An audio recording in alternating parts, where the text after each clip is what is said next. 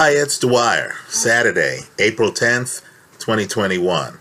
GamblersAdvisory.com, a free site. BettingAngle.us, a free site. Remember, the opinion you should follow should be your own. Just consider this video to be a second opinion from a complete stranger online. Well, gambling-wise, it was a losing night for me, thanks to Joe Smith in the championship rounds. There I was, about to hit on a plus 245, the underdog Maxim Vlasov, who I thought was ahead going into the later rounds. Just what we talked about in the pre-fight video. I thought his rhythm was throwing Joe Smith off. I thought Joe Smith wasn't able to dictate spacing, wasn't able to get Vlasov cornered up against the ropes like Joe Smith likes. Joe Smith wasn't able to square up. It was a tough fight. Worse yet, Joe Smith had a swollen eye. Looked like he had problems seeing. But this is Joe Smith. I tipped my hat. He beat my hedge. Joe Smith continued to throw volume.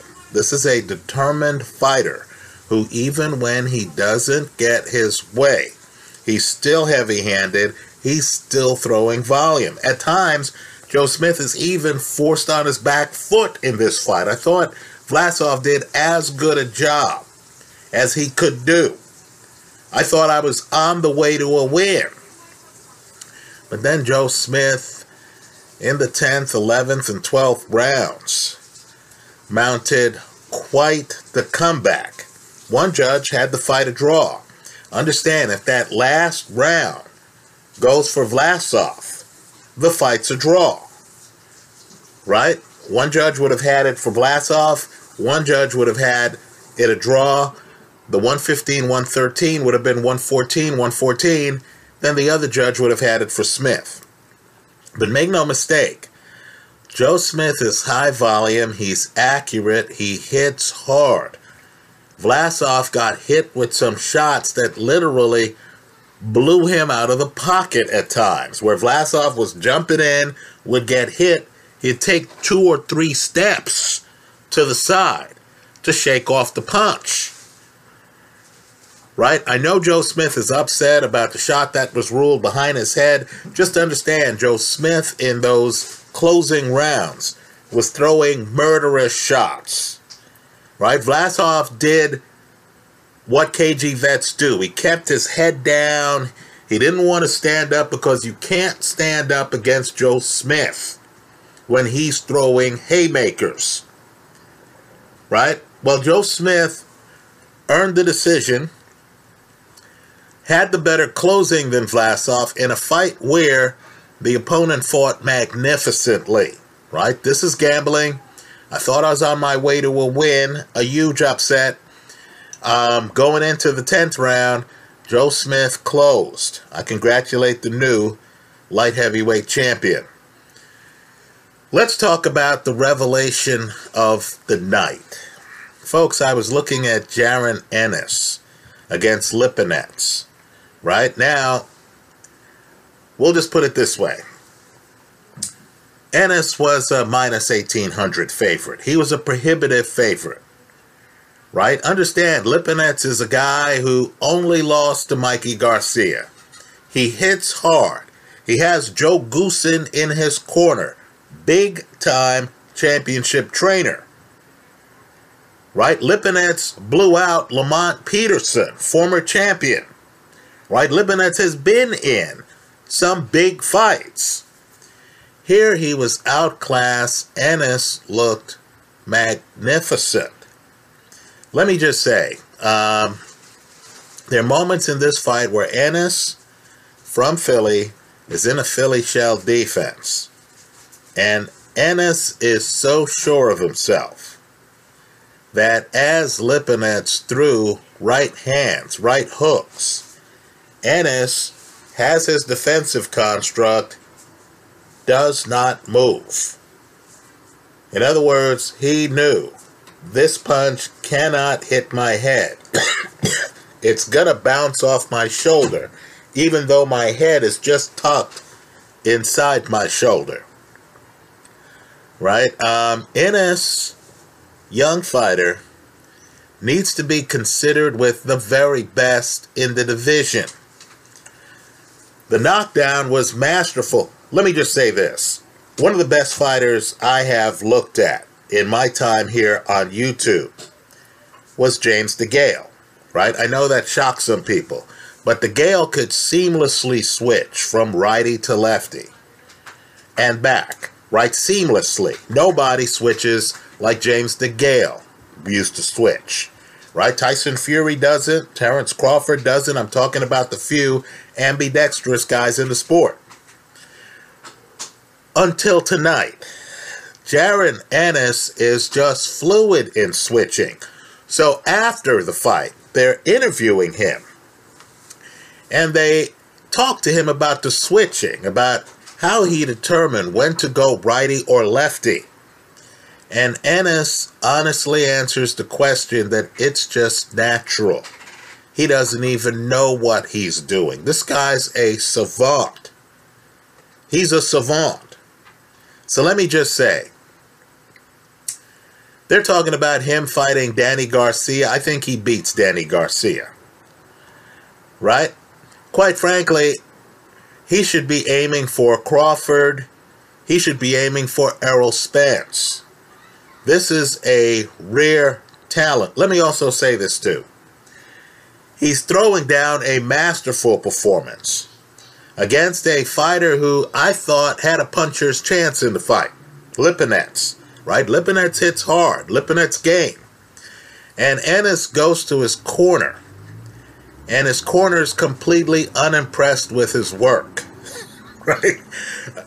Of course, his cornerman is his father. Let's just say that there's a secret in the Ennis camp. I know Ennis on camera is trying to look deferential. He's saying, hey, I want a guy in the top 5, right? Understand, this guy was throwing down a masterpiece, and his corner, which includes his father, expected more from him, right? The way he closes the show, it's the right hand that completely hurts Lipinets, right? But then Ennis swings around and hits him with a nice left hand that has Lipinets on the canvas for quite some time, much longer than 10 seconds. The referee goes over to Lipinets, waves off the fight immediately. This is a guy who calls himself Samurai. Understand, Lipinets is one of those guys who's not going to give up unless he's been badly hurt. In this fight, he was badly hurt, right? The public knows Danny Garcia, Errol Spence, Terence Crawford, right? The public knows all of those guys. They're going to be favorites against Ennis, right? You need to look at those odds carefully, because if Ennis is going off at higher than a plus 150, he's the value side of the play, right? This is rare talent, right? Let me also make another point too. In the division, you have Vergil Ortiz. That's in the division. 147 is far more loaded than anyone realizes. Also, Ennis's boxing ability is such that if they don't give him a shot at 147, and I'll say, take Terence Crawford. He's fighting Manny Pacquiao, right? Fight fans aren't going to blame Crawford for fighting a living legend instead of Ennis. If Ennis doesn't get a shot at 147, these are the kind of skills that would carry him to 154, right? Spectacular defense. The only thing that worries me about Ennis is Ennis does lean in the pocket. In other words, Lipinets is very dangerous. Lipinets is throwing huge hooks. Ennis is the kind of guy who just moves his head. He's so certain of himself, he just moves his head 4 inches and has the punch whiz by. Now that worked tonight. It's not going to work against a fighter who loops his punches or who knows how to loop his punches, right? This fight style would not work against Lennox Lewis, right? A guy who can throw a hook, but oh, if you're slick, he'll loop the hook, right? Have you thinking you know the angle of his punches, and then of course drill you. Right? Let me also say, too, Ennis is a master in the pocket. Master. Manny Pacquiao would be an interesting fight. Because Pacquiao, of course, can fight you from outside the pocket.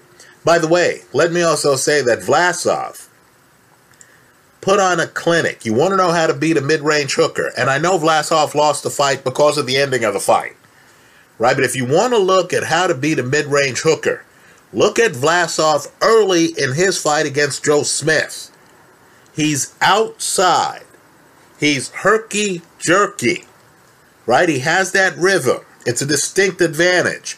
Joe Smith can't get in rhythm. Joe Smith can't get mid-range. Right? Occasionally, Vlasov pushes off on Joe, but not with his gloves, with his body. Right? So he has, himself prepared for what Joe's throwing back. Also, Vlasov drops his hands so he can see Joe Smith's punches. Right? High risk, because of course, as Joe Smith is throwing hooks, Vlasov is bobbing and weaving. Right? Look at the beginning, the first few rounds of Vlasov against Joe Smith. That's how you beat a mid-range hooker. So let me salute both Joe Smith and Jaron Ennis. Right? Joe Smith was in a great fight. Right? Let me salute Vlasov as well. Right? Didn't turn out for me betting-wise. The plus 245 was winning the fight after 10 rounds, I thought. Lost the fight after 12 rounds. All right. Right? But that was a great fight. Right? That was a nail-biter. Joe Smith barely wins. Let me applaud both men there. Let me applaud Lipinets for effort, but let me just say, Jaron Ennis was spectacular. Right? This, when you see a guy who knows what he's doing, right, who is even better than advertised, right, the switching from righty to lefty, and the guy was on the mark and fully coordinated in both stances, right, literally could swing from righty to lefty in the middle of battle as punches are thrown. Right? That was off the page. Right? That was off the page. That's not prospect stuff. Right? The fight he threw down tonight on Showtime was masterful. Right? I'm just telling you, no one is safe at 147. That's how I see it. Let me hear from you. I hope you leave your comments in the comment section of this video. Thanks for stopping by. Also, they're talking about Joe Smith fighting Artur Beterbiev, right? The bet that comes to mind just preliminarily is that fight won't go the distance. You might be able to get great odds on just that prop because miraculously the fight tonight went the distance with Joe Smith. So a lot of casual gamblers are going to see that Joe just went the distance. They won't know the heroic performance that Vlasov threw down. And understand, too, what Vlasov was doing, Beterbiev is not going to do. Right? Beterbiev is going to meet Joe Smith in the pocket and think that he has the heavier artillery. Right here you had Vlasov outboxing Joe Smith for some rounds. Right here, Vlasov wasn't trying to get hit. Didn't want a shootout. A shootout ended up happening, but Vlasov didn't want a shootout. Joe Smith, Beterbiev, that's a straight shootout. I'll be surprised if that fight makes it to the 9th round. That's how I see it. Let me hear from you. I hope you leave your comments in the comment section of this video. Thanks for stopping by and congratulations to the winners.